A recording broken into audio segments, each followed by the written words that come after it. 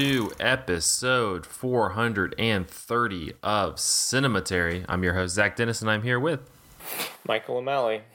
In today's episode, we're going to be talking about movies that we saw this week in part one. And in part two, we're going to continue our Ernst Lubitsch series with The Smiling Lieutenant from 1931, which is an good old fashioned musical, because nothing says musical than a French gentleman staring straight at the screen, making eye contact with you and singing at you.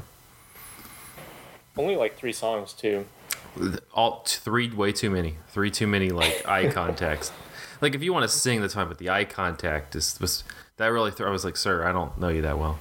The movie banks a lot on like the appeal of that guy just looking at you. We'll talk about how many people like are in love with this man later in the episode, but it's a lot. It's majority of the movie. All right, well, I'm gonna kick it off with a film I didn't actually see last week, but I've seen it recently, and that is Cadejo Blanco. It is one of the first films out of like kind of the Guatemalan film, not really film department, but like one of the first productions that was made and produced in Guatemala. And I can't say that the Visit Guatemala is going to have this like playing to say, hey, come check it out, because it's all about human trafficking and gangs. So, but Cadejo Blanco, it came out last year. It played, I guess it played at 2021 TIFF, but was one of those kind of hidden world cinema movies that, you don't get too much information on. So unfortunately I missed it at that festival. But this one, it stars an actress named Karen Martinez, and her character Sarita is kind of just this working class, lives with her grandmother and her sister. They live in Guatemala City, so in the suburbs of this city, and she goes with her sister to a nightclub, and her sister, after a few drinks, is like, yeah, I brought you here because I need to break up with this guy I'm seeing, but he, I don't think anything's going to go down, but just in case, I kind of want you nearby. And he, you kind of pick up through the interaction that he is a part of this gang and comes into the city during the weekends to work at this bar. And so she and her sister have this big fight because she's like, hey, like this dude seems like he's shitty. You should, just leave him. And she kind of, rejects that and is like, just get the hell out of here. So Sarita goes home, wakes up the next day and can't find her sister. She calls everybody. They get the police involved, all this stuff. Nothing. She tries to go to the bar again and like kind of flirt with the ex-boyfriend and get information from him, but doesn't really get anything.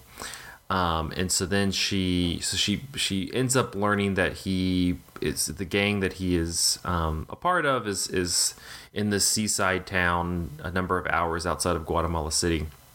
And so she ends up going there, kind of weaseling her way into this gang, and joins it in order to infiltrate and get information about what happened to her sister. And naturally, like, infiltrating the gang includes a little light prostitution, some stabbing and shooting people, and drug trafficking. So, but yeah, it's a pretty slim and relatively stylish thriller. I thought it's very self-assured for kind of being this. I looked at the director, Justin Lerner, which is a very Guatemalan name, and he had made like 4 movies outside, but they were a lot more smaller projects. This one was a little bit bigger budget, but yeah, it's not, I kind of run into this problem with a lot of these like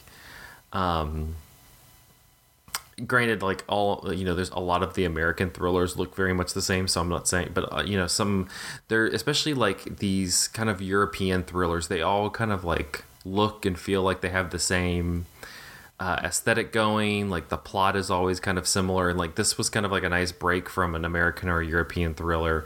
It very much has the same hallmarks. It's not like anything that's transcending the genre at all, but I think it utilizes everything pretty well. The main actress, Karen Martinez, is solid, but I think the real star of it is what's his name, Brandon Lopez, who plays the ex-boyfriend who she kind of gets closer and closer with, trying to find information about her sister's disappearance. But it's twist. It has some good twists and turns. Once she joins this gang, like the first thing she has to do is seduce this rival drug dealer, get him into this motel room so that two of the other the gang members with her can put a hit on him and kill him. And it's a pretty tense, well set up sequence where she is kind of floating around this club, gets his attention. They get in the car, he wants to like drive back to his place, and is able to get him out of the car to go to her motel room and all this stuff. It's in in those those sequences are pretty tense. You have a lot of just these interactions with the leader of this gang that I feel like she kind of holds her own in, and a lot of these violent sequences I think are set up in a way that the actress is able to kind of really get this like kind of emotional toll out of those moments that I think makes it more than just kind of like bang bang, we're just gonna go shoot all these people and leave a blood trail. So it's even though it came out last year, I think they're trying to get a US release through art house theaters. Pretty soon we got a special screening here in Savannah, so if you can go see it, Cadejo Blanco. It seems like one of those it'll pop up like on your Hulu or Netflix or whatever. It's just kind of this what the heck's this thing? But solid thriller. Solid little thriller. Reminded me a little bit of like if people remember Sin Nombre, Miss Bala, like movies like that. Like it kind of has a similar vibe of like kind of how it handles kind of outsider joining into this criminal gang kind of thing. So, and that's Sin Nombre especially was one that I was kind of thinking about while watching this one. That's a good reference point for people. So Cadejo Blanco, check it out. I'm sure it'll get some sort of wide-ish release or something at some point. Do you know anything about the film industry in Guatemala? I don't. Yeah, I'm just curious how many. I don't get the feeling that they export a ton of films, but I'm wondering like within the country if maybe there's more. I just know this was like a big deal. I'm sure they have stuff in the country. This was just kind of the first, like it's getting sent out to international film festivals. It's kind of going through a circuit. It was picked up by the film distributor Film Movement, who's going to be distributing it out. So I think it's just more one that broke out of just Guatemala is more the thing. It's not that Guatemalan people just started making movies, 2 or 3 years ago. Yeah, I'm sure they are. Yeah, so this was kind of the breakthrough one that kind of got the word out there. And I don't know. I'm like, again, is this gonna, like I said, is this gonna be one that Guatemalan tourism is gonna be cheering? No, it's all about human trafficking and drug gangs and people getting killed. So, but good little thriller, good little fun. I like it. I like how it handles some class issues in there. It's pretty interesting. So, Cadejo Blanca, check it out if it ever comes out near you. But I'm gonna turn it over to you, Michael, because you have the movie of the moment for the film Twittery people. Yeah, this is certainly. I went out and saw Tar, T-A with an accent R, this past week, and if you've been on the Letterbox or been on Twitter as it's sinking into Elon Musk's mire, you've probably heard of Tar. It's it's it like I think it's worth the conversation. Like it's the kind of movie that seems intentionally provoking conversation, so it makes sense that this is the movie that a lot of people are talking about right now, as we're kind of like edging into awards season, I suppose. And so I went and saw this. This is the first film in a while that has been directed by Tom Field, and I'm not familiar with his other movies. Like I haven't seen In the Bedroom or I can't remember the other one. In the Bedroom I had at least heard of. But anyway, it's been a while since Tom Field directed a movie, and now he's directing this one, which I will not describe a ton of the plot because for reasons I'll get into in a minute. But basically, this is about this fictitious, but within the world of the movie, this like apparently like just genius, like conductor and composer, whose name is Lydia Tarr, played by Cate Blanchett. And the movie opens with this interview with an actual like New Yorker film critic. It's not Alex Ross; it's the other guy. Richard Brody. No. Brody's he's a film critic, isn't he? Oh, you mean you mean music critic? Did I say movie critic? Yeah, I was like Richard Brody. I'm sorry. That's awesome. No. It's a music critic for the New Yorker, and it's like it's got to be like a 10-minute scene that's just like opening, and it's an interview in front of an audience,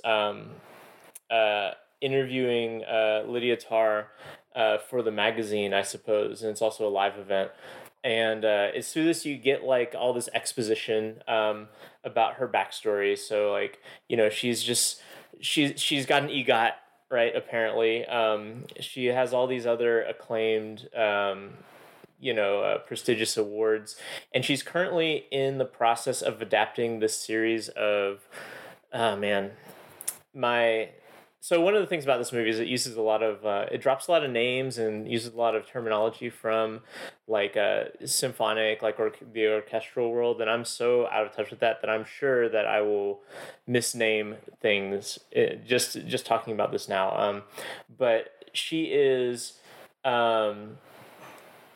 adapting. She's in the process of adapting a series of, I think, symphonies that Leonard Bernstein had also adapted, and Leonard Bernstein is like her idol and like her muse basically, and so like that was the person who got her into music. And so now that she's like got this clout in her career, she's deciding to like readapt these things that Leonard Bernstein had also readapted, and she's done all, I think there were 9 symphonies, and there's only the 5th one left.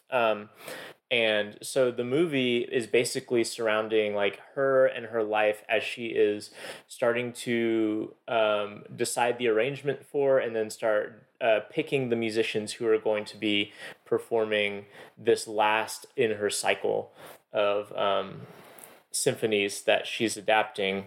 And it's kind of like, the impression is this is kind of like her victory lap, her like kind of like a, she's done all the like, all the stuff you're supposed to do, and so now she gets to do the thing that she really wants to do.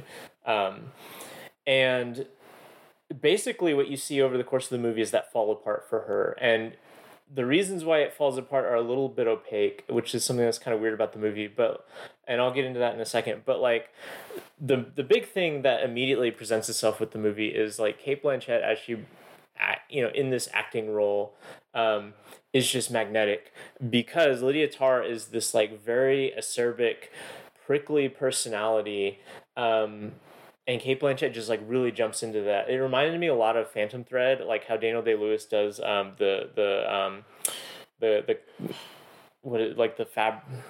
what's the term for the guy that Daniel Day-Lewis is? He makes the clothes, you know. The designer? That guy, it's like that kind of designer. Yeah, I guess so.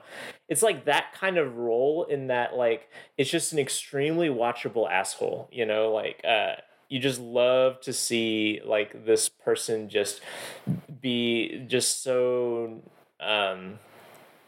you know, just like an absolute dick to everyone, but also be like just so amusing and also like so self-confident about it that you're kind of like caught up in it. Um, and but eventually, like, as a result of like how she's treated people, things start like chickens start coming home to roost. But the thing that really cements it is that there's like throughout the first like 30 minutes of the movie or something, there's she keeps getting emails from this person, and they kind of withhold who she's getting emails from, and her assistant is like, what should we do about these emails? And Tara's just like, just ignore them. But it turns out this was like a former protege that she had worked with, who eventually in the course of the movie, and this will be like as far as the plot, like I'll spoil, I guess, and this is like a minor spoiler, since most of the plot hinges on this, but this person kills herself as a result of like a kind of like mental breakdown after she doesn't, according to the person and these emails, Tar has promised her things as a result of sexual favors that Tar has then not followed through on. And in terms of like career and having picked her for like chairs in the symphony and things like that. And so the movie kind of flips at that point from like, oh, Tara, what an amusing, prickly genius, to, oh, Tara, are you actually just a manipulative, awful person who destroys everyone around you? And that's kind of the arc of the movie. Like, a lot of the conversation about this movie is been like, is this a movie about cancel culture and stuff? And I mean, it is definitely adjacent to that, because like a lot of the movie hinges on like what happens to this woman's career as this allegation comes out. Like once it becomes public that like it's alleged that she has like, you know, been in a sexual relationship with a kind of understudy who you know, is then manipulated and then, you know, eventually driven to suicide. But the movie is super tricky about that, because the movie is exclusively from Lydia Tarr's perspective, in the sense that we don't ever get any sort of any scene in which she is not present. And we also don't get some scenes in which she would be present. Like they're just gone from the movie. And so what the movie presents us with is a lot of people making accusations, and a lot of behavior by Tar that is like questionable, but the movie never gives us like a definite like smoking gun as far as like what has she actually done, like what is the extent to which she is you know, actually trafficked in like abusive behavior. And it's clear that like she is, you know, problematic, but it's unclear like to what extent are we supposed to think that she has actually done these things. And I say that it's unclear because like as I was watching the movie, I wasn't sure like how much of this am I supposed to be inferring. And having gone and read reviews, it seems like people are very split on, is the movie, like, what is the movie trying to say about like what Lydia Tar has done and what we're supposed to think about her. And the movie's really, it's just really knotty and complicated to walk through, because it seems like, the more I've thought about it, it seems like a crucial component of the project of the movie is to have withheld this information. And so rather than it being a movie about cancel culture, it's kind of a movie about sitting and watching cancel culture, in the sense of like that most of us have access to it, which is that like, oh, someone alleges impropriety by the celebrity. The celebrity says that they didn't do it. But we also know that the celebrity has really, you know, has a track record with, you know, whatever, you know, problematic behavior that we've kind of brushed off as amusing in the past, you know. And what are we supposed to do with that? Like, we as, you know, I will never be able to sit there and like actually suss out, like, I will never have been in the room when any of this stuff happens, just because I'm not connected to the industry. And like this film being set in the world of classical music means that even fewer people are connected with it than like, let's say, in like the film industry when stuff like this comes out. And I don't know. It's just really it's kind of a weird and unnerving movie in that sense of like you as a viewer feel kind of powerless in terms of what you're supposed to be thinking because you are at the mercy of what the movie chooses to tell you. And like as the movie goes on, like the movie tells you less and less stuff. And it becomes even more unnerving in that sense where it's like I'm not sure what I'm supposed to be thinking at this moment. Like for instance, there's a moment in which Lydia Tarr is in like this movie takes place in Berlin, by the way. She's in like some rundown like apartment block in Berlin, and she is like in this like kind of like underground alleyway. I'm not exactly sure what it is, and she keeps hearing footsteps behind her and gets increasingly spooked and starts running, and she runs up some stairs and trips and falls on the stairs, and the instant that she falls the movie cuts to the next day and she's walking around with like her face mangled, and she says that she's been attacked. But we never actually see the attack. We never actually see if someone is truly following her or if she's just hearing things or just hearing footsteps and perceiving that someone is following her. But she goes around the rest of the movie claiming that like, you know, oh, I've been attacked. And that's not even a major part of the movie, but that's kind of indicative of the kind of games that this movie plays with like, you have to make an inference about what truly has happened. And the movie does not... Like the movie kind of baits you in certain ways to think that things happen, but then when you sit back and think about it, you think, I don't actually know that that thing happened. My brain is making a connection because of two scenes that are juxtaposed with one another. And it's really interesting and really weird. And I don't know, like, I'm not sure if this movie means anything. It may be like actually an anti-cancel culture movie. It may be like just kind of this reactionary, like I saw someone compare it on Letterboxd to that like Harper's letter that a bunch of people signed, you know? Yeah, well, that's what I was gonna ask. Like, you know, even though you say it's kind of like adjacent, cancel culture adjacent, like, what do you, at least in your opinion, like, what do you think it's trying to say about it? I have no idea. That's like, it's a super opaque movie in that regard because we never are told what happens. Or I guess what I'm saying is we're never shown what happens, right? We're given reasons to mistrust Lydia Tarr. Like we know that she lies about some things. And so it would be reasonable to think that, well, she's lying about having abused her position of power in the ways that she's accused of. But also, I don't know, like there are things about the movie that just make it hard to just genuinely like 100% think that. There's always that like kernel of doubt, right? And there's like a few parts of the movie that give you this kernel of doubt and make it hard to actually say. So I don't know, it's really, I mean, it could be just, I mean, okay, so like the very uncharitable reading of the movie, or at least uncharitable from my perspective, would be, this is a movie about how we don't know anyone truly, and so we shouldn't make moral judgments about them, even when other people say otherwise. Like, that's one way that I could see someone coming out of this movie thinking, like, well, cancel culture is bad because we will never know what happened. That's between them two, and they got to figure it out, right? That's one way to read this movie. And if that is indeed, like, the intent of this movie, that seems like a bad thing to be... Like, that's a lame point to be making in a movie. Because the movie kind of invites us to make moral judgments anyway. Like, we are privy to details of this woman's personal life that the public wouldn't normally know. This isn't like a documentary in which we only have access to the things the filmmakers have access to. Like, we see her alone in a room and things like that, you know.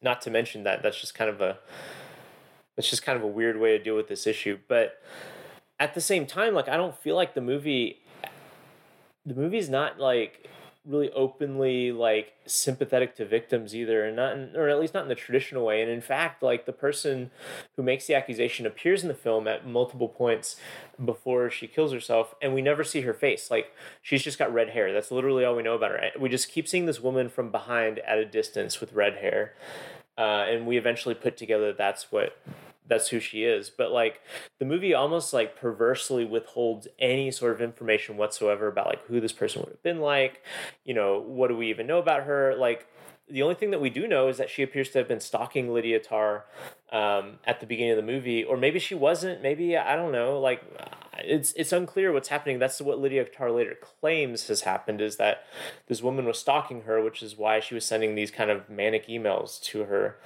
But I don't know, like, it's a movie that at first feels really straightforward, and then the more you try to like parse it out, the more it kind of falls apart in terms of having something definitive to stand on. And a lot of times I would say that that would be like a weakness in the movie, like this movie wasn't developed well enough. But I think that that's like actually what was the intended effect of the movie. Like, I think this movie was a very calculated attempt to make a movie that is impossible to parse on like the level of what is the reality that we were dealing with. And I don't really know what to do with that. I do know that this movie was very entertaining, though. Like, it is, like I said, like Cate Blanchett is really good, and she is really fun to watch in the beginning stages of the movie where she's kind of on top of the world. And it is also really fun. Fun is the wrong word. It's also really engaging to watch as like her world starts to crumble around her, because Cate Blanchett's performance gets increasingly like feral, and you know, you see like she has worked so hard or so carefully to build up this kind of safe world around her, and all of a sudden those things start going away, and it's like a really incredible performance, and she adds a lot to the character that we don't really get from the text of the film, like, you know, or at least like as the character's written. You know, there's just like ways in which she acts that I think like add a lot of nuance. You know, like I can imagine this movie being a lot less interesting if you didn't have like Cate Blanchett like adding you can see like these conflicting emotions or conflicting thoughts like going on in her head, like just by the way that Cate Blanchett acts, and also just her ability to like portray this person as someone who has basically lost touch with the ability to be close with people and have empathy for people, but also still understands how to exist in the world, and like she has big ideas and stuff. Like, she's not like sociopathic in like the traditional sense, but like, for instance, there's this long running little bit with her neighbor. Like, she lives in an apartment, and her neighbor like continues to show up, and you know, as the film kind of like shows her as like being just like kind of disregarding this neighbor a bunch, but like the way that Cate Blanchett plays it, there's almost like a fear that is in there too. Like, her encounter with someone who is not part of this world that she has curated is something that gives her anxiety, and that's really interesting. And where that goes is really kind of interesting and dark as well. I don't know, I'm kind of rambling at this point because there's a lot going on in this movie, but it's worth seeing. And it's a movie that seems to be crafted intentionally so that you can go talk to people about it, because it is so opaque on a certain level. But for a movie as opaque it's also really approachable, I thought, because of just how engaging the central character is just as a screen presence. So, I don't know. I was telling Zach off mic, I saw this on a work night, like at 9 o'clock in the evening, and it's like a 2 hour and 40 minute movie, and I was like prepared for this to be like, oh, this is gonna be a slow movie. I'm like caffeinated up. I gotta like make sure I'm gonna be awake for this movie, but that didn't end up being a problem for me. It's a pretty fast moving movie for the kind of movie that it is. You know, it's not like a thriller in the sense of like Mission Impossible or something like that, but it's a movie where it's constantly in motion and constantly developing its plot and the arc of this character, and I thought it was really watchable on that level. Like, on a thematic level, I don't really know what's going on there, and maybe that's the point. I don't know. No, it's one that I missed it while I was kind of in the area, just because, you know, it was tough to get away with the length, not because I was like, oh God, 3 hours, but more just, you know, setting aside that time to go see it. But no, I definitely want to try to watch it somehow before the end of the year. Yeah, and if people can see it in a theater, like, I know everybody says, you know, you should watch movies in theaters, and I agree, but like the specific pacing of this movie and the way it is filmed like really invites like a cinematic environment, because first of all, it's fairly deliberate and slow but in a way that when you're paying attention, it ceases to be slow because of all these interesting details. But if I would imagine, like, if we're to watch this at home and have like distractions or having to stop it a bunch, like it would lose a lot of its momentum, just because it's not a movie that has like this, you know, exciting forward momentum in like a traditional way, but like it is this accumulation of details that eventually becomes really compelling and exciting. So I don't know, like it's not like a movie with like big imagery or anything like that, but it's a movie that I think really benefits from like sitting in a room watching it like on a big screen. Okay. Tar. Well, speaking of, from a movie that needs to be on the big screen to a movie that you can only watch at home. Yeah, so I also watched another new release, and that was the new Cartoon Saloon movie called My Father's Dragon. And My Father's or Cartoon Saloon, I'm sure if you've listened to the podcast a lot, heard us talk about it. This is the movie studio that brought us The Secret of Kells and Wolfwalker and The Breadwinner, Song of the Sea.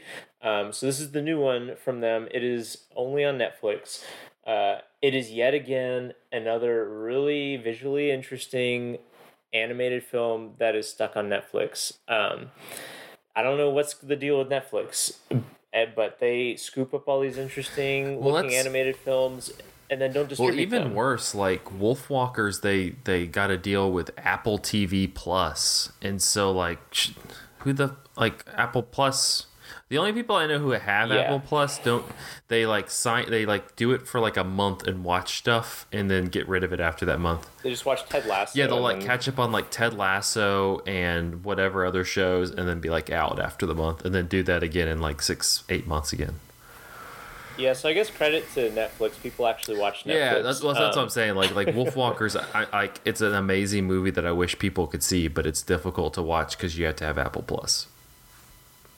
Yeah. Anyway. So I think most people have access to Netflix, hopefully, and so you can watch My Father's Dragon. And I would recommend watching My Father's Dragon. It is the weakest of the Cartoon Saloon movies, I think, and it's still good though, because it's a high pedigree. All the Cartoon Saloon movies are good to great, and this one's good. It's written by not sorry to derail you. It's written by the woman who did Inside Out and The Good Dinosaur for Pixar. I did not know that at all. I was about to say it's directed by Nora Twomey. How do you pronounce her last name? Is it Twomey? As good as my guess would be. My Irish ancestors are shaking their fists from their potato famine graves. But anyway, so this is the woman. She's a co-founder of the studio. Like, I mean, the studio I think is really small because it's all the same people always directing these movies. Well, it's either her or Tom Moore. Right, and so like her and Tom Moore co-directed The Secret of Kells, and then she directed solo, I believe, The Breadwinner, which is kind of an outlier in the Cartoon Saloon canon because it is not set in Ireland. And it's not. It is in. It's in Iran. Yeah, and it's not. If I remember correctly, it's not very like folklore heavy like the other ones are. It's got some folklore, but it's not Irish folklore for sure. Like it's got like a recurring like a fairy tale that I think that a grandmother tells to her daughter, and it's been so long since I saw it. At any rate, she directed My Father's Dragon, which is, I guess, based on a children's book. I'm not familiar with the children's book, so it's possible that some of the things I say about this are because of it was in the children's book rather than it was like a independent creative decision. But that said, like one of the reasons I feel like this is the weakest Cartoon Saloon movie is that the plot kind of doesn't hold together. It honestly does have a like Good Dinosaur feel to it. Now that you say it. So the plot is that it's what appears to be the beginning of the Great Depression or something. Like it's set in this kind of like ambiguous space where I think it's supposed to be America, but all the city names are made up. But this mom and her son like run a general store, but then I think the depression hits or something hits, like the Dust Bowl, something like that. And the town that they're in, like, basically dies. Like, no one lives there anymore, and so they can't keep the general store. So they have to move to a big city, which seems kind of like New York City, but it's called Nevergreen City because there's not any green in it. Um, yeah. And it's real tough because the mom keeps telling the boy that, like, okay, we're going to be able to open up a store in Nevergreen City just like we had in the previous place. But it turns out that, like, rent is ridiculous, and they're having trouble making ends meet, and they have this jar that they're saving money so they can buy, like, stuff for the store, but the jar keeps running empty because the mom has to use the change to, like, make phone calls so that she can ask for jobs and things like that. And so eventually the kid gets real mad that the mom promised that they would open up a store, and the mom, who's, like, stressed out and, like, trying to put food on the table and make sure they don't get evicted, like, yells at him, and there's, like, a falling out, and he runs off and meets this cat who talks to him and says, like, hey, you look like you're in need of some money. I know where you can find a dragon, and then you can sell tickets to see this dragon and earn some money. And the kid's like, that sounds good. And it turns out this dragon... That's such a wonderful scenario. Turns out this dragon is on an island. So this kid hops on a whale to go to this island.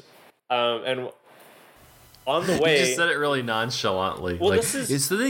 So then he hops on a whale, and the movie has, like, this where the wild things are kind of structure, where it is initially set in this kind of realistic, like, domestic environment, and then immediately just goes into fairy tale land, like when the kid leaves, and like upon, like, an emotional kind of outburst, and it just kind of is uncommented upon. It's like, oh yeah, of course, off the coast of this, out in the harbor in the city is this magical island with a dragon.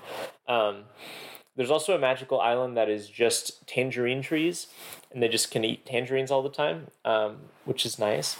But anyway, so this kid gets to this island and finds out this island is an island that is sinking into the ocean, and the dragon has been captured by these monkeys who have tied the dragon to the island, and the dragon has to fly upwards so that the island doesn't sink. It's like the dragon is, like, keeping the island afloat so that the life on, the wildlife on the island, these monkeys can survive. And so the kid's going to steal the dragon, but then in doing so, that's going to, like, destroy the island. And so it becomes this whole thing. And eventually the kid, like, rescues the dragon, and the dragon's, like, this kind of, like, goofy dude who doesn't know what's going on, and he's kind of, like, immature and, like, afraid of everything, and he and the kid strike up this friendship, and eventually the monkeys turn out to be okay too, because they're just scared for their lives. That's why they've captured the dragon. And then the kid kind of comes around to, like, oh, I realized I was scared and my mom was scared, and that's why we were yelling at each other. And then he goes back home, and they've kind of made up, and things get better for him. I don't really know what happens to their money problems. It kind of gets dropped by the time he goes back. And I guess, like, that's kind of like the reason why this movie doesn't hold together. Like most Cartoon Saloon movies, it looks amazing. This movie is just, like, visually sumptuous, like, just the colors, and it's a little bit less, like, a lot of the old Cartoon Saloon movies have, like, this big, like really big geometric feel where all the characters are, like, based on geometric shapes, like big rectangular shoulders or round heads and stuff. And this movie's a little bit less like that, but it's still really beautiful to look at in terms of animation. You've just got some just really amazing imagery, and especially, like, once you get to that island, and it's all just, like, impossible, like, impossible landscapes and, like, big mushrooms and, kind of that sort of, like, rampant, like, imagination with no holds barred, because it's animation. You can do whatever you want in animation, and it looks really cool. So, like, this movie is no less visually interesting than the other Cartoon Saloon movies. It's just the plot isn't there, and it is there at first. Like, initially, like, all the stuff with them having to go to the city and the money problems, and then the kid runs off and goes to the island. Like, that's all good, but once he gets to the island, it kind of loses the thread a little bit and just becomes, like, this, like, accumulation of weird, kind of fun but also unrelated, like, fantasy stuff with the monkeys and the dragon and, like, stuff. And Where the Wild Things are is I feel it's a good comparison point, because Where the Wild Things Are, at least like in the book as well as like the movie that was made off of it, that also has a bunch of weird fantasy stuff, all these big creatures and stuff.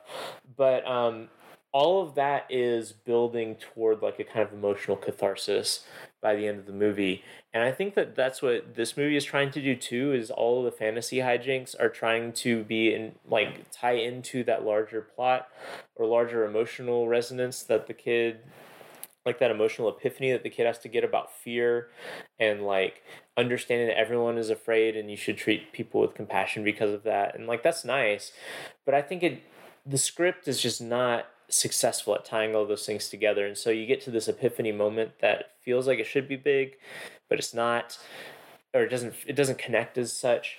And so it kind of like, is a little bit underwhelming in that regard. But it looks cool. It looks super cool. And I really wish that it hadn't ended up on Netflix and instead had been in a theater. Because I think it would be an amazing theatrical experience, just having colors whoosh at you. And, we've got a Disney movie coming out in a couple of weeks that seems a similar plot, where it's like somebody traipsing through like weird fantasy environment. And Strange Worlds. Yeah, I saw the first look the other day. Strange Worlds. And I mean, at this point, Disney can make like good looking CGI movies. And we've talked about this before, but in terms of like, you look at like the trailer for that movie versus me having just watched this movie, and I just think there's no way that Disney movie is going to look even half as good as this movie, even if like the designs are cooler. Just the vibrancy and the way that like all of Cartoon Saloon movies, like their use of color, it just like glows. Like their movies are just luminous because of the colors that they use. And I just don't see that anywhere else in animation. It's just really cool looking. And I got to watch it on Netflix with compression artifacts. Yeah. No, I'm looking at Strange World now. I mean, I don't know. It looks like kind of like an updated Buck Rogers type situation thing.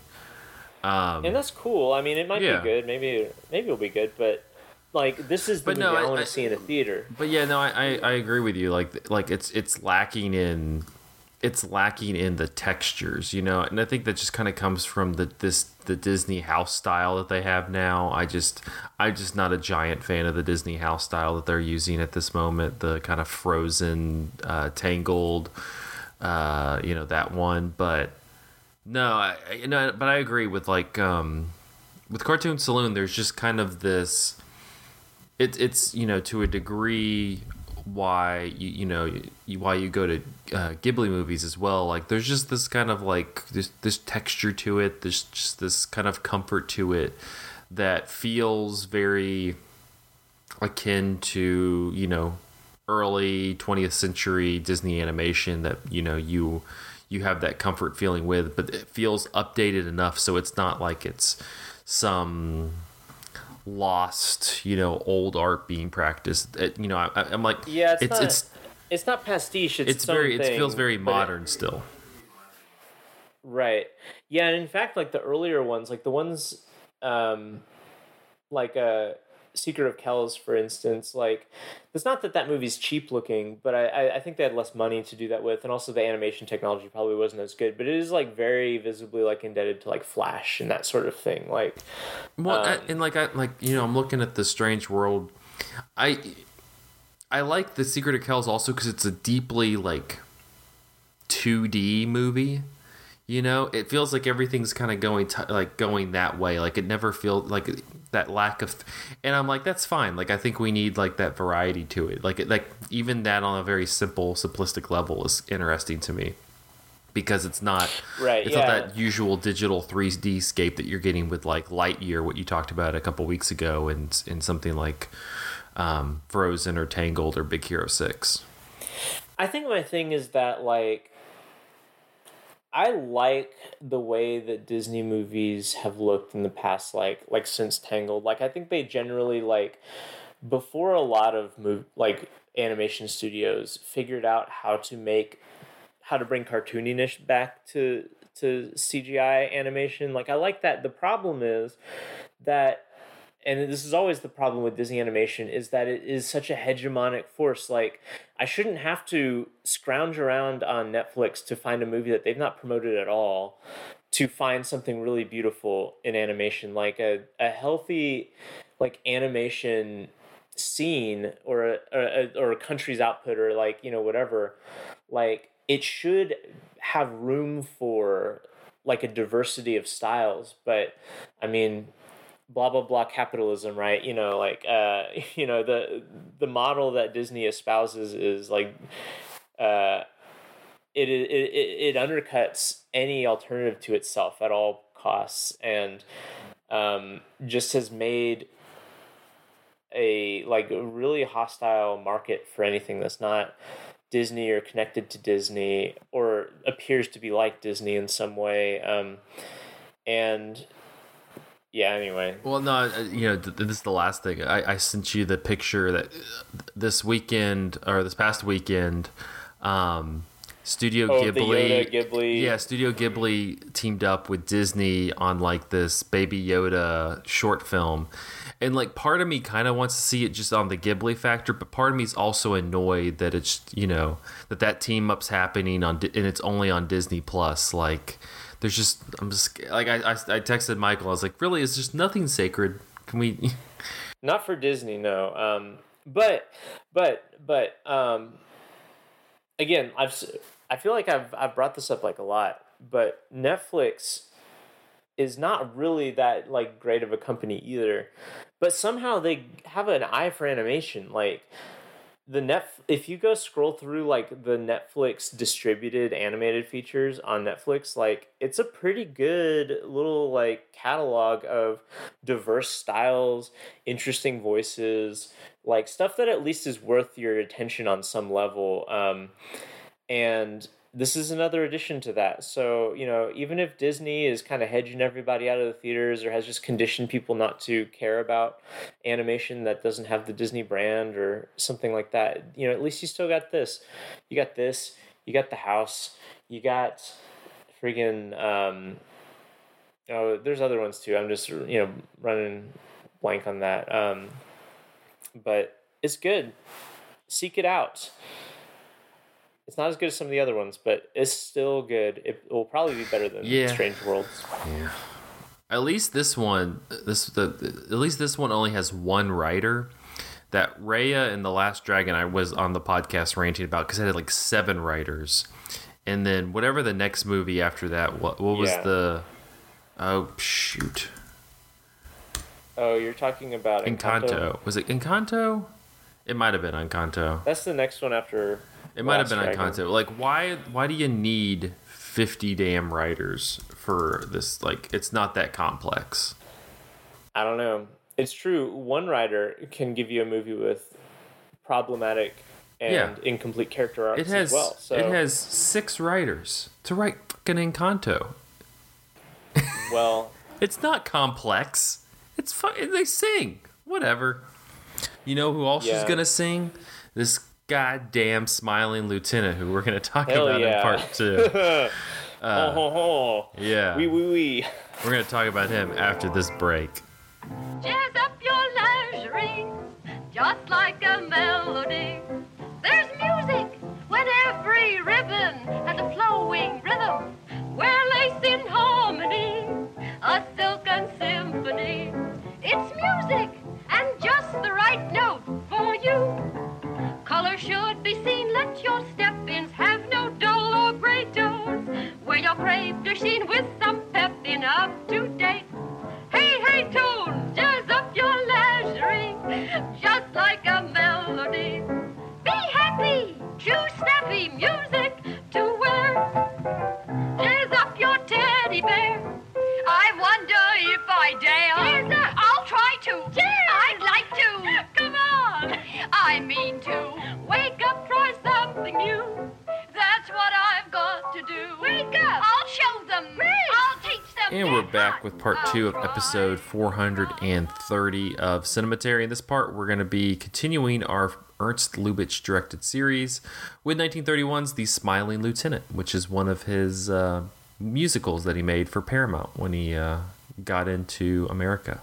Directed by How many musicals did he make? I think like I'm probably wrong, but like in the range of like 4 to 5, maybe. There's a collection for the Criterion Collection has like a little box set thing of all the musicals that he made, and he made a couple with Maurice Chevalier, the lead. This one comes from a script by Samson Raphaelson and Ernest Vajda, or Vajda. The film stars Maurice Chevalier, Claudette Colbert, and Miriam Hopkins. A simple wink intended by Austrian palace guard Lieutenant Nicholas von Priem for girlfriend Franzi is accidentally intercepted and misread by the visiting Prince Anna. As a result, the soldier has no choice but to marry the royal lady and to move with her to the neighboring kingdom of Flossenthrum. His girlfriend follows to continue the romance and subversively give Princess Anna tips on how to keep her husband satisfied. According to a biography of Lubitsch by Scott Eyman, the director had discovered that his first wife was having an affair with his best friend and longtime collaborator, the screenwriter Hans Kraly. There had been a public fistfight. Divorce papers had been served, and Lubitsch had left Hollywood for Paramount Studios in Astoria, Queens. Chevalier described performing, quote, smiles and cute winks of the eye, a, quote, mechanical display of technique due to grief over his mother's death, which happened while the film was in production. Lubitsch also played referee between Colbert and Hopkins, who were determined to be shot from the same angle. Lubitsch encouraged their dispute that suited their characters on screen. By the 1950s, film experts believed that the film no longer existed. However, a print was recovered in the 1990s in the Danish Film Archives. For Lubitsch, the new medium of sound movies wasn't just for recording dialogue, but also for bringing out the musicality contained in sound effects. He used sound to suggest whole realms of off-screen space unavailable to the silent film, employing sound cues as a way of replacing dialogue like the trumpet call in The Smiling Lieutenant, much as he would use visual cues to replace entire sequences of dramatic action. The Smiling Lieutenant was Paramount's biggest grosser of 1931. It was also named the year's Best 10 by the New York Times, along with Charlie Chaplin's City Lights and F.W. Murnau's Taboo.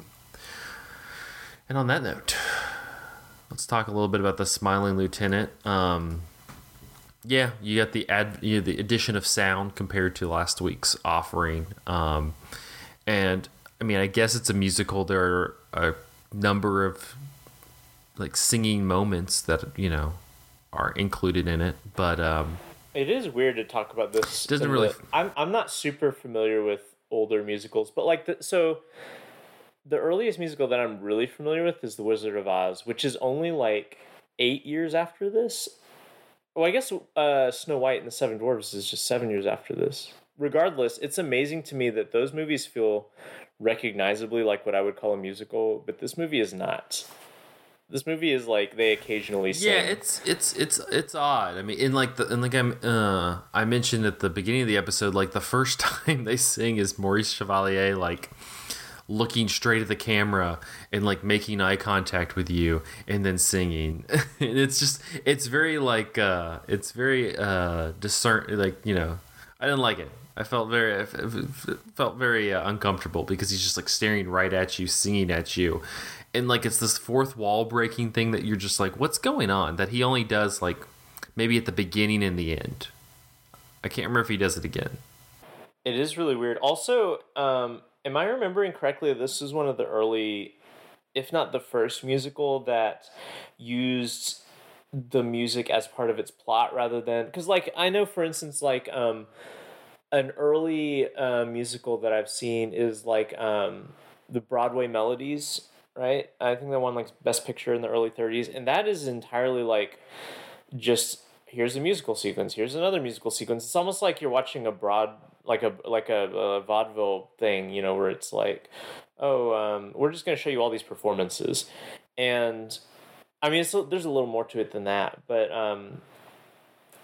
I don't know. Like, it is interesting that like this was a format that had to be adapted to film, and film had to figure out what is the best way to have a film musical. and it seems like in the early years they were unclear of how to do that. It kind of reminds me of like how they use sound in general. Like you get a lot, like if you watch a lot of those like early 30s like talkies, there's a lot of like really awkward like silences and stuff like that where it's like they hadn't yet developed like the Foley techniques or the vocabulary, like the audio vocabulary that now like kind of fill out the empty spaces between dialogue and movies that we're used to. And I kind of feel that way about this movie and other early musicals, in that they were still trying to figure out what's the best way to incorporate songs into a film if we're not, because it's different than a stage. I don't know. Although the funny thing is, like, in terms of sound quality and stuff, this movie doesn't feel as old as it is. Like, I don't know, like the Ernst Lubitsch talking movies from the early 30s, like this, and like isn't Trouble in Paradise just a couple of years after this, something like that? Also, like those all feel really advanced in terms of how he uses sound, but in terms of the use of music, that feels very embryonic for the genre.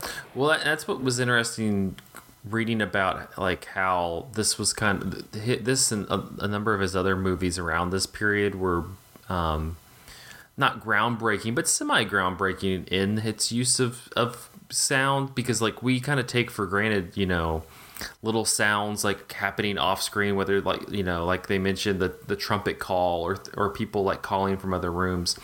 And like, that was something that with the advent of the technology was kind of new. And so for him, that was really exciting it seemed like from reading about how he approached it, it was like another way to make a joke. And so, like, that's why he started incorporating a lot of that stuff in there, because he was like, oh, cool. Like, it's another way I can make a joke about something that can utilize what's on screen. Yeah, for sure. And I mean, I feel like this movie is fairly dense, like in terms of how it uses sound and what's on screen.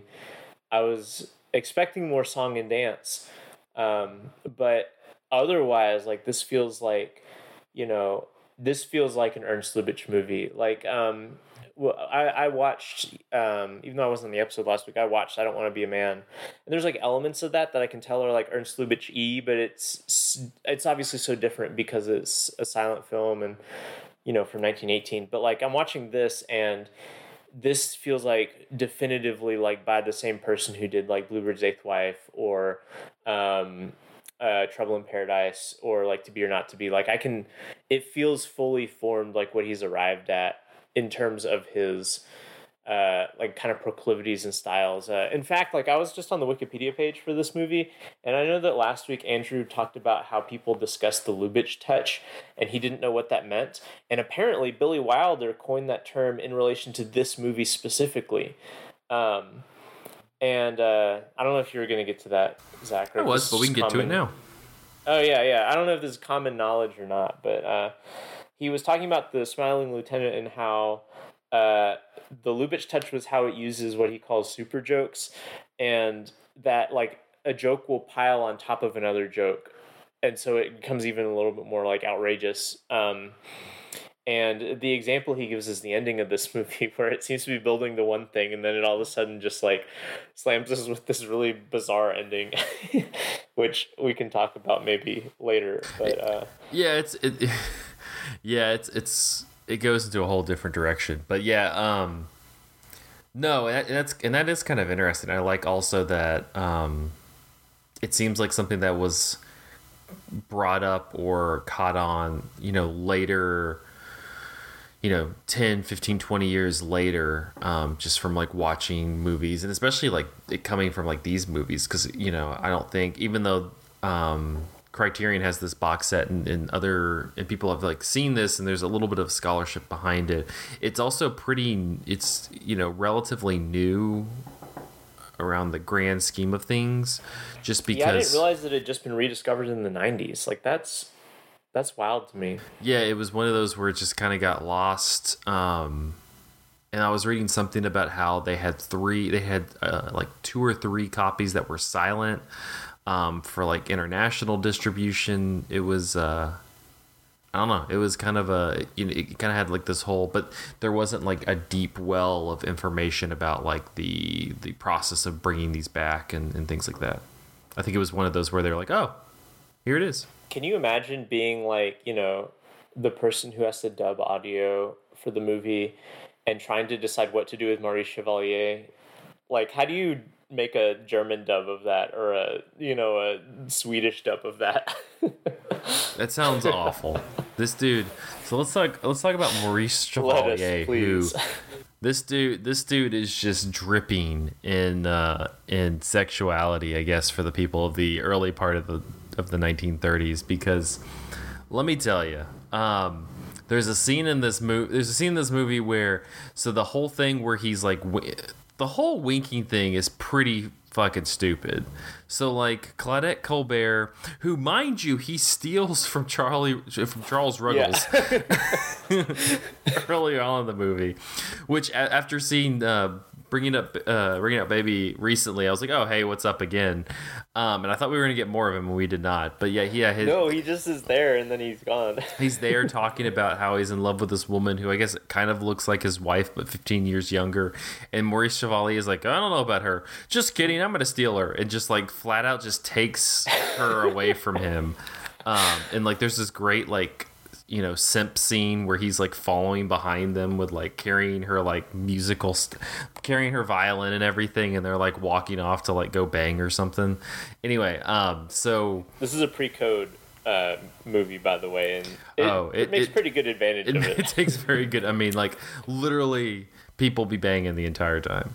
And so the whole wink thing happens where like Claudette Colbert is just like waving at him. He's doing some little ceremony because the fucking princess is coming, and like he just like is going hard at like winking and like going, hey, what's up, girl? Like they're like doing that for like a good minute, and then the thing like flies by, and even though he probably could have stopped, he like was like, well, the wink's happening, and like winked, and she's just like, oh.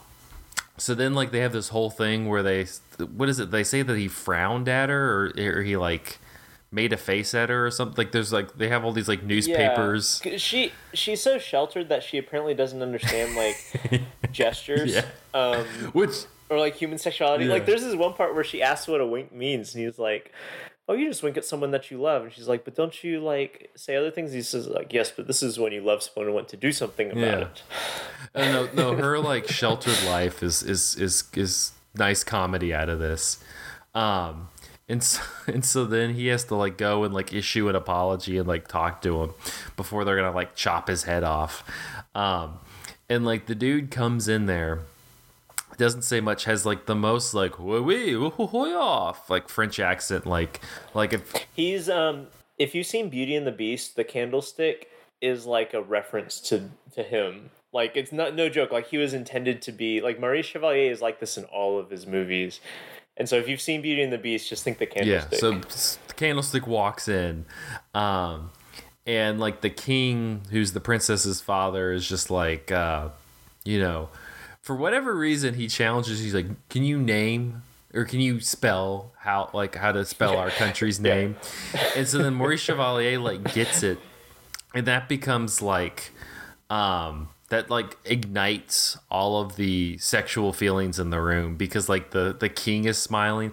There's this gallery row of these old ladies who are all just like, "Oh my gosh, he can spell." The lines are hilarious. It's something like this one woman's like, Batman sure knows his letters. Batman sure knows his letters. He does know his way around the alphabet. Honestly, like, incredible line is that man sure knows his way around the alphabet. That's fucking hilarious.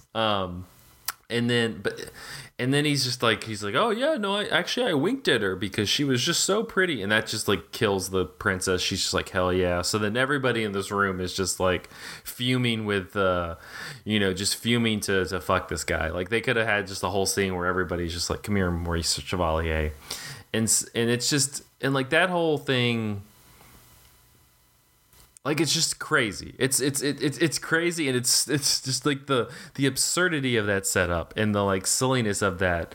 That's kind of what coasted me with this movie. Is it just has like, I quite honestly, like there were parts of it that kind of zoned me out. Anything with the Claudette Colbert, I was kind of bored with.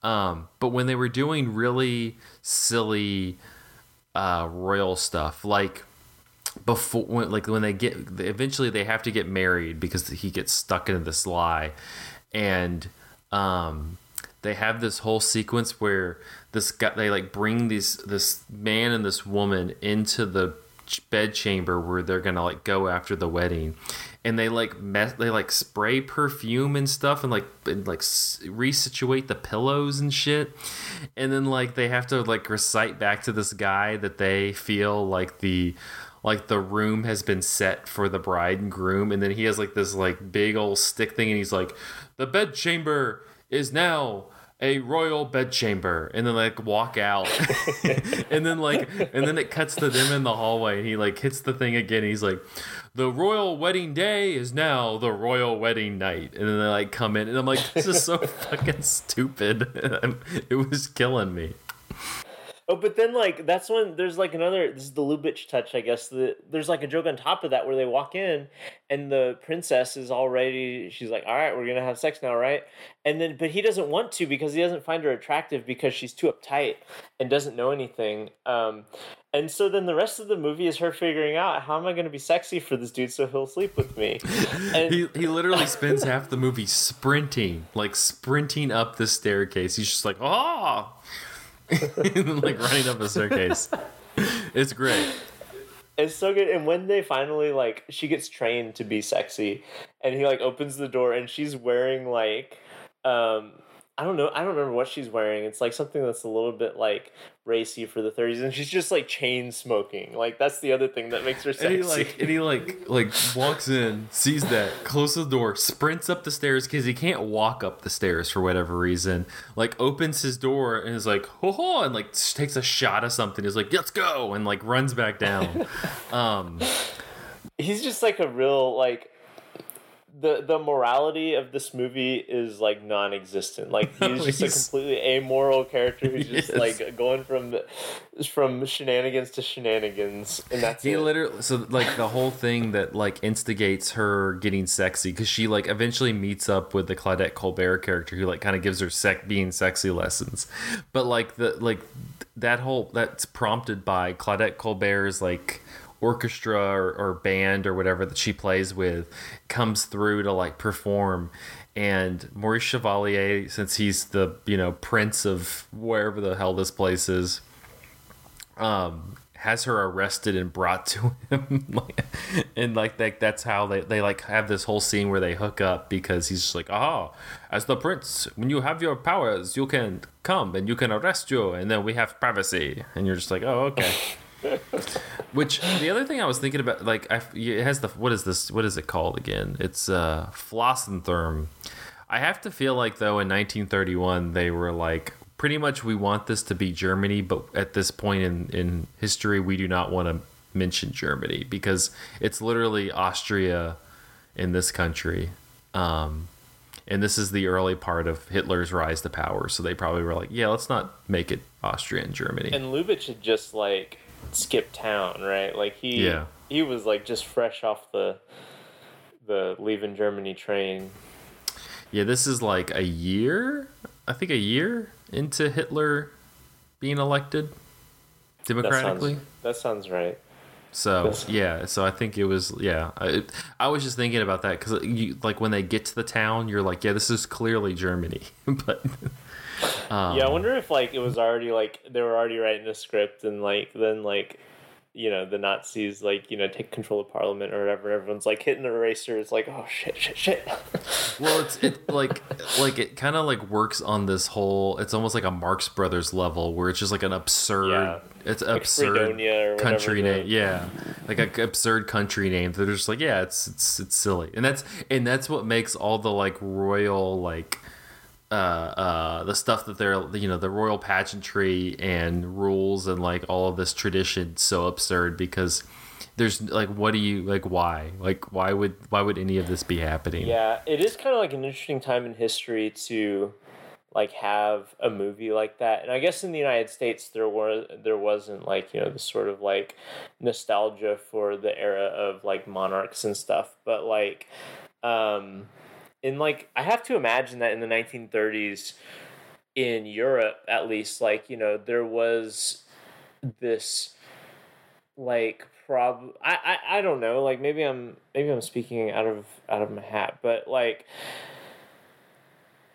in the fallout from World War One and stuff, you know, where you have this kind of brutal like birth into modernity and the kind of like modern nation state and all that sort of stuff. Like I wonder if there was a sort of like, I mean, there certainly was in Germany, but like, you know, elsewhere, a nostalgia for like this kind of like pre-modern, like, oh, back when the monarch was around and blah, blah, blah, blah. And this is kind of like a piss take on that. I mean, maybe. It could be. You know, it's such a weird moment in history, especially like when you're looking at like the people involved in the movie, from Lubitsch to even like his collaborators are all kind of German defectors. It's just kind of like a weird, like let's just throw them all together, kind of like hodgepodge movie. And it's such a weird production too, because like I was describing, like Lubitsch is like getting divorced and he like got in a fist fight with the guy who he was a long time who was his best friend who was fucking his wife. And then they got divorced. And then you have Claudette Colbert and Miriam Hopkins arguing. You have Maurice Chevalier, like, you know, doing his whole thing, but also like sad because his mom died. This seemed like a whole time. It seemed like a weird old time. It is. And I mean, it's a weird movie. Like the structure of it is just odd. Like, this is not a 3-act structure, I don't believe. No, because the ending, like we were alluding to, the ending is, yeah, Claudette Colbert pretty much is like, yeah, you can have him because he's your husband, so that would be weird. So here's how to be sexy, here's how to turn him on, and then just leaves, like she's gone. And then, you know, Miriam Hopkins turns on the charm for Maurice Chevalier, who then, like, you have this scene that you're assuming, like, then they have sex. And then again, like, he's like, come in to sing and break the fourth wall with the camera, and he's just like, yeah, this woman is very, very good. Yaha. Like, wee, aha, boom. Like, jump into the room. Yeah. It's just a... Because you think it's going, oh, Claudette Colbert's come to town, like she's gonna steal him away or do something. No, she's just like, yeah, you can have him, and then he's just like, he doesn't care. Like, as long as the only reason he would have preferred to be, because there's a few moments in the movie where he's already like entangled with the princess, but he goes and sees Claudette because he's like still into her because he doesn't really like the princess that much.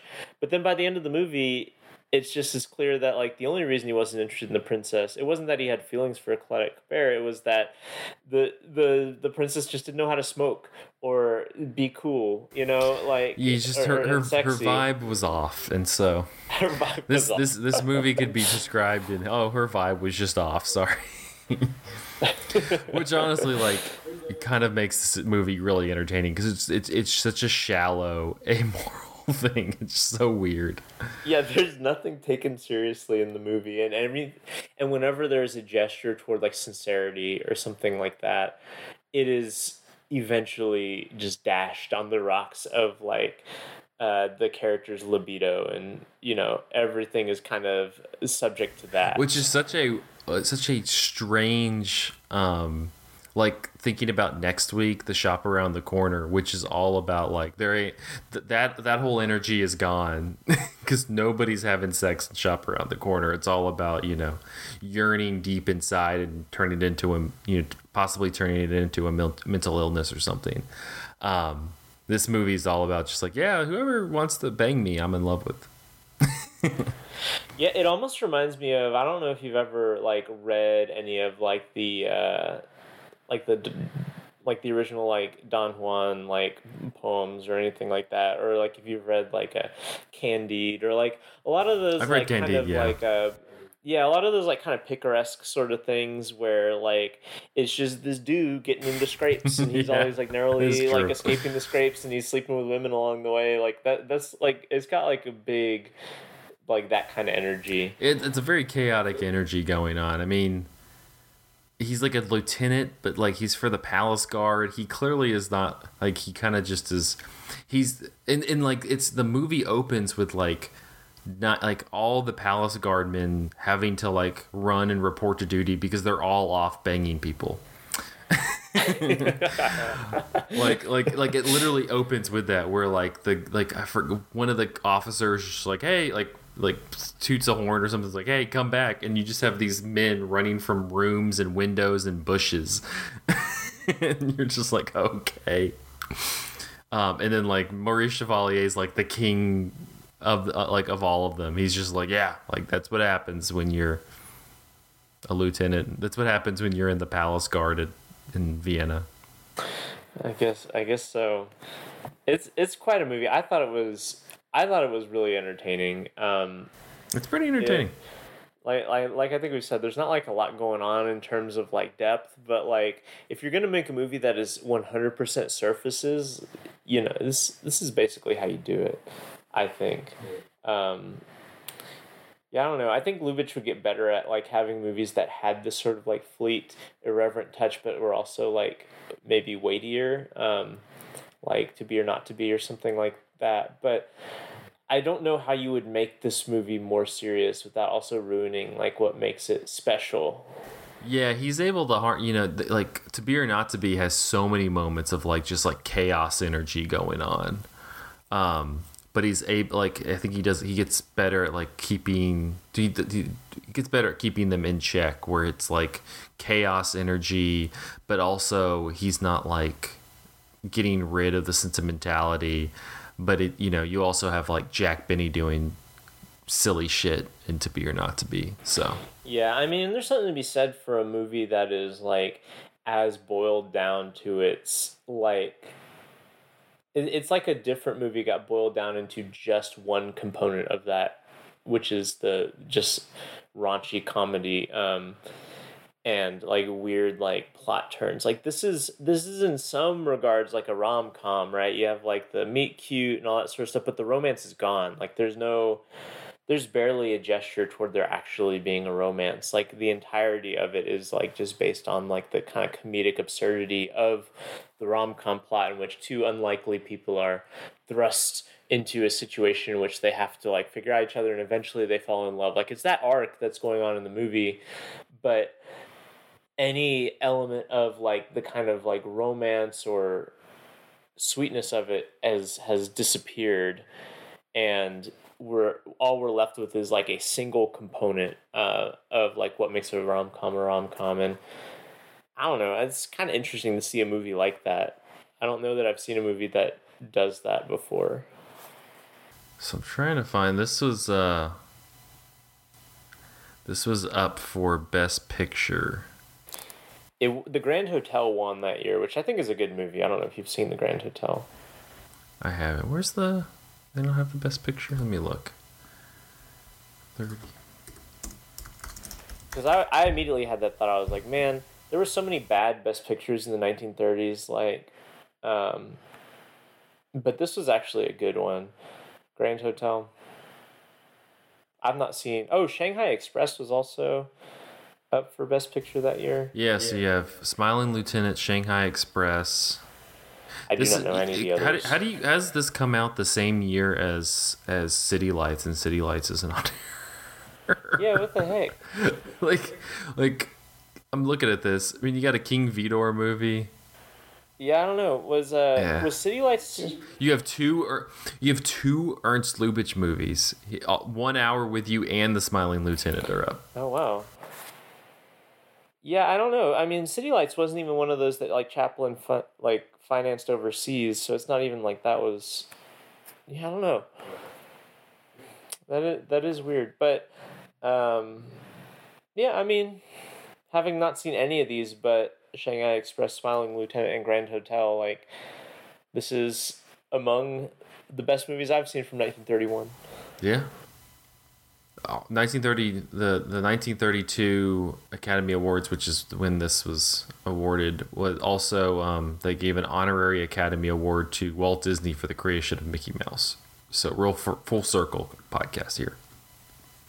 They were a few years behind on that, right? Isn't Steamboat Willie from like the 1920s? Well, this is when they were, going, hey, good job on that. Oh yeah. Okay. Any final thoughts on The Smiling Lieutenant? It's a little tough to track down I mean, I found it online. I found a stream of it online that you can. It's through Daily Motion that I watched. That was pretty fine. Oh, I watched that same one. But it's like I said, it's in the Criterion Collection through this Lubitsch Musicals box set. But I have not seen it on Criterion or Canopy or anything. But again, like if you just Google "Smiling Lieutenant 1931," there's a Daily Motion link of it. You can just watch it there, and like it's entertaining. It's a silly ass movie. Yeah, it's good. It's a fun way to spend an hour. It's only like 80 minutes or something like that. It's not. It goes down easy. But yeah, there's not really a lot to like. Honestly, like I think our discussion on this is shorter than our part one, and it's the kind of movie that there's not a lot to say about it, to be honest, except for like the kind of production details and stuff. Like it just is what it is. Yeah, I was reading that. So this was they filmed it in Astoria, Queens, in New York, and that was the whole thing. It wasn't in L.A. But yeah, I don't know. Dude, Maurice Chevalier, silly dude. Like I couldn't just get over just how much of you do a very stereotypical French impression. It's pretty much what that guy's like. Yeah, it is really funny. The first time I saw a movie with him in it, I'm like, this guy can't be for real. Like this has got to be some American just doing a goof, but he's actually French. I'm sure he's still doing a goof. I kind of want to like see if I can find an interview of him, like just being normal, and if he's still like it. I hope he's still like it. I hope he's just like a method actor. Like I'm just like even though it's like way later, like I just envision him like on Charlie Rose, and he's just like, oh, well, Mr. Charlie, you know, like just doing stupid shit. And Charlie Rose is getting like hot under the collar. He's like, "What you doing after this, Maurice? What's going on here, Maurice?" Yeah. Like you could have him on like Johnny Carson, he's just like bouncing around like Pee Wee Herman or something. Oh my gosh. Yeah, what a performance. Well, that will wrap up this episode of Cinematary. You can find us on Facebook at facebook.com/Cinematary, on Twitter and Instagram at @Cinematary, and on Letterboxd at letterboxd.com/Cinematary, where we list all the movies that we talked about in this episode. If you would like to support the show, patreon.com/Cinematary.